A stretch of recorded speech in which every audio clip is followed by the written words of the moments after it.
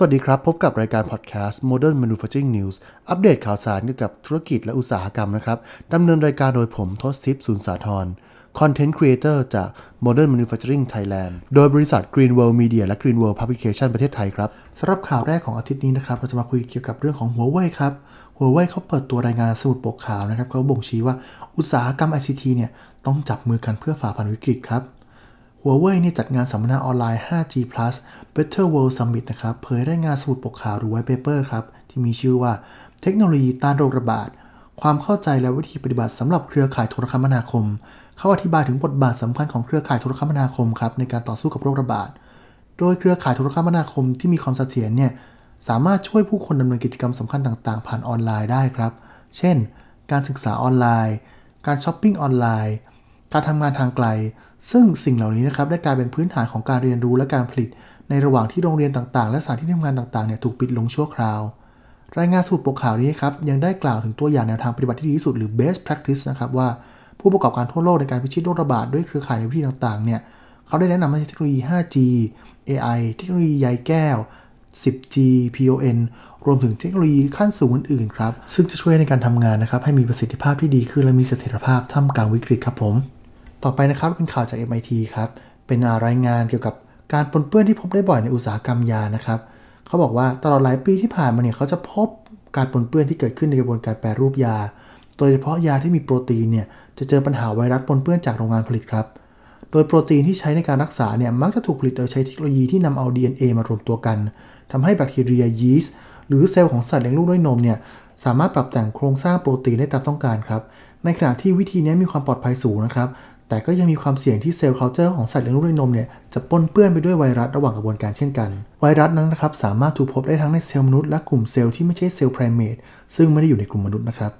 รวมไปถึงไวรัสกลุ่มเริมอะดีโนไวรัสในมนุษย์ซึ่งไม่ได้ทำให้เกิดไข้หรือกระเพาะอาหารและลำไส้อักเสบอ่อนๆครับไวรัสเหล่านี้สามารถแพร่กระจายมาจากแรงงานในโรงงานเองก็ได้นะครับหลายครั้งนะครับการปนเปื้อนเกิดจากการตรวจสอบได้ว่าเซลล์กำลังตายหรือเซลล์มีพฤติกรรมที่ผิดแปลกไปซึ่งวิธีที่ใช้ทดสอบนะครับกินเวลายาวนานถึง2อาทิตย์ครับซึ่งทำให้อาจจะเกิดการปนเปื้อนและกระจายตัวไปทั่วทั้งกระบวนการก่อนที่จะตรวจเจอได้ครับบางบริษัทก็เลยใช้กระบวนการทดสอบที่เร็วกว่าครับใช้เทคโนโลยี polymerase chain reaction ครับซึ่งวิธีนี้นะครับต้องเจาะจง DNA sequence ครับมันจึงเป็นวิธีที่ดีที่สุดถ้าเรารู้หรือว่าคาดการณ์ได้ว่าจะพบไวรัสกลุ่มไหนแบบไหนในกระบวนการผลิตครับทำให้นักวิจัยครับเขาได้พยายามหาเทคโนโลยีใหม่ๆครับเพื่อที่จะจัดการไวรัสจากเซลล์คัลเจอร์ก่อนที่จะใช้งานอุปกรณ์จนถึงการจัดเก็บผลิตภัณฑ์ในช่วงการทำงานนะครับต้องทำให้อุปกรณ์มีความสะอาดบริสุทธิ์แต่ตอนนี้นะครับเขาบอกว่าเขากำลังพยายามพัฒนาวิธีตรวจจับที่เร็วมากขึ้นครับซึ่งวิธีตรวจจับจะมีความอ่อนไหวและตรวจจับได้มีประสิทธิภาพมากขึ้นในระหว่างนี้นะครับเขาจากกลุ่มตัวอย่างเขามีการจัดการเติบโตของเซลล์ที่เป็นตัวกลางนะครับซึ่งเซลล์เหล่านี้จะมาจากผลิตภัณฑ์สัตว์เช่นโบวินเซรัมนะครับซึ่งหลายบริษัทมีการใช้งานวิธีเหล่านี้เพื่อตัดไฟตั้งแต่ต้นลมในปัจจุบันถ้ายังไม่ได้ผลนะครับกลยุทธ์ต่อไปที่ใช้คือการนำไวรัสออกมาหรือทำให้เกิดกระบวนการ inactivation ก่อนใช้ครับทำให้เกิดการป้องกันไวรัสจากการเข้ามาปนเปื้อนในกระบวนการได้สำหรับบางบริษัทก็ใช้กระบวนการที่คล้ายกับการพาสเจอร์ไรซ์ที่เรียกว่า high temperature short time treatment ครับซึ่งเป็นการใช้แสงอัลตราไวโอเลตนะครับหรือตัวกรองระดับนาโนเพื่อกรองนำไวรัสออกจากวัตถุดิบครับสำหรับข่าวต่อไปนะครับเป็นข่าวจากบริษัทเดลต้าครับเขาบอกว่าเดลต้าสร้างโซลูชันเครื่องเป่าขึ้นรูปพลาสติกประหยัดพลังงานโดยเครื่องเป่านี้นะครับเป็นเครื่องเป่าพลาสติกแบบไฟฟ้าประหยัดพลังงานผลิตให้กับบริษัทจินโกเทคโนโลยีครับช่วยลดต้นทุนและเพิ่มคุณลักษณะเด่นด้านการควบคุมใช้ตัวควบคุมการเคลื่อนไหวด้วย DMCnet เพื่อควบคุมอุณหภูมิและตัวแปรความถี่ไดรฟ์ด้วย RS485 รวมถึงการต่อวงจรไฟฟ้าที่ทำได้ง่ายนะครับประหยัดเวลาในการติดตั้งและให้ประสิทธิภาพได้อย่างสูงครับ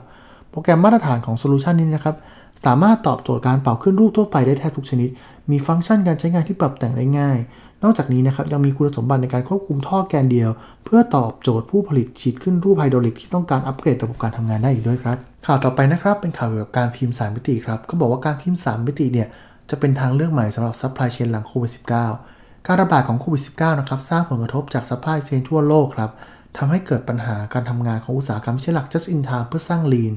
เจ้าเครื่องพิมพ์3มิติสามารถเข้ามามีส่วนร่วมในการสร้างความคล่องตัวจากปัญหาการสุดของซัพพลายเชนในยามวิกฤตได้ครับแต่ทั้งนี้ทั้งนั้นนะครับขึ้นอยู่กับว่าในพื้นที่ของคุณมีวัสดุประเภทใดอยู่เช่นมี PPE หรือมี ABS อยู่การที่ในพื้นที่คุณมีวัสดุเหล่านั้นอยู่แล้วทำให้คุณสามารถดำเนินการผลิตในปริมาณน้อยเพื่อแก้ปัญหาการผลิตที่ขาดแคลนในปัจจุบันได้ครับพ พอเมื่อหลังเหตุการณ์โควิด -19 จบลงนะครับหลายบริษัทอาจจะต้องนำ3D Printing เนี่ยมาพิจารณาในการใช้งานเพราะว่าสามารถผลิตชิ้นส่วนได้ในยามวิกฤตสำหรับ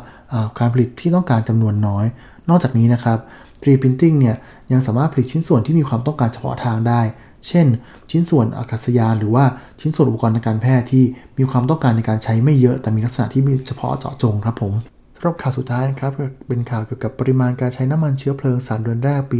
2563ครับถือว่าลดลง 7.5% ครับกรมธุรกิจพลังงานเผยนะครับสถานการณ์การใช้น้ำมันเชื้อเพลิงรอบ3เดือนแรกปีนี้นะครับลดลงเว้นแก๊สโซฮอล์ E20 ครับมีปริมาณการใช้งานอยู่มากที่สุดนะครับ 6.5 ล้านลิตรต่อวันครับหรือเพิ่มขึ้นร้อยละ 3.8 เมื่อเทียบกับช่วงเวลาเดียวกันของปีก่อนครับร้อยละ 7.5 โดยกลุ่มน้ำมันเบนซินนะครับลดลงร้อยละ 2.3 ครับกลุ่มดีเซลลดลงร้อยละ 2.9 น้ำมันอากาศยานเชิงพาณิชย์หรือ Jet A1 นะครับลดลงร้อยละ 17.4 ครับน้ำมันเตาลดลงร้อยละ 29.9 ครับน้ำมันก๊าซลดลงร้อยละ 2.5 ครับ LPG ลดลงร้อยละ 11.7 และ NGV ลดลงร้อยละ 17 ครับผมขอบคุณที่ติดตามฟังข่าวสั้นประจำสัปดาห์นะครับสำหรับวันนี้ผมคงต้องลากันไปก่อนครับเจอกันใหม่อาทิตย์หน้าสวัสดีครับผม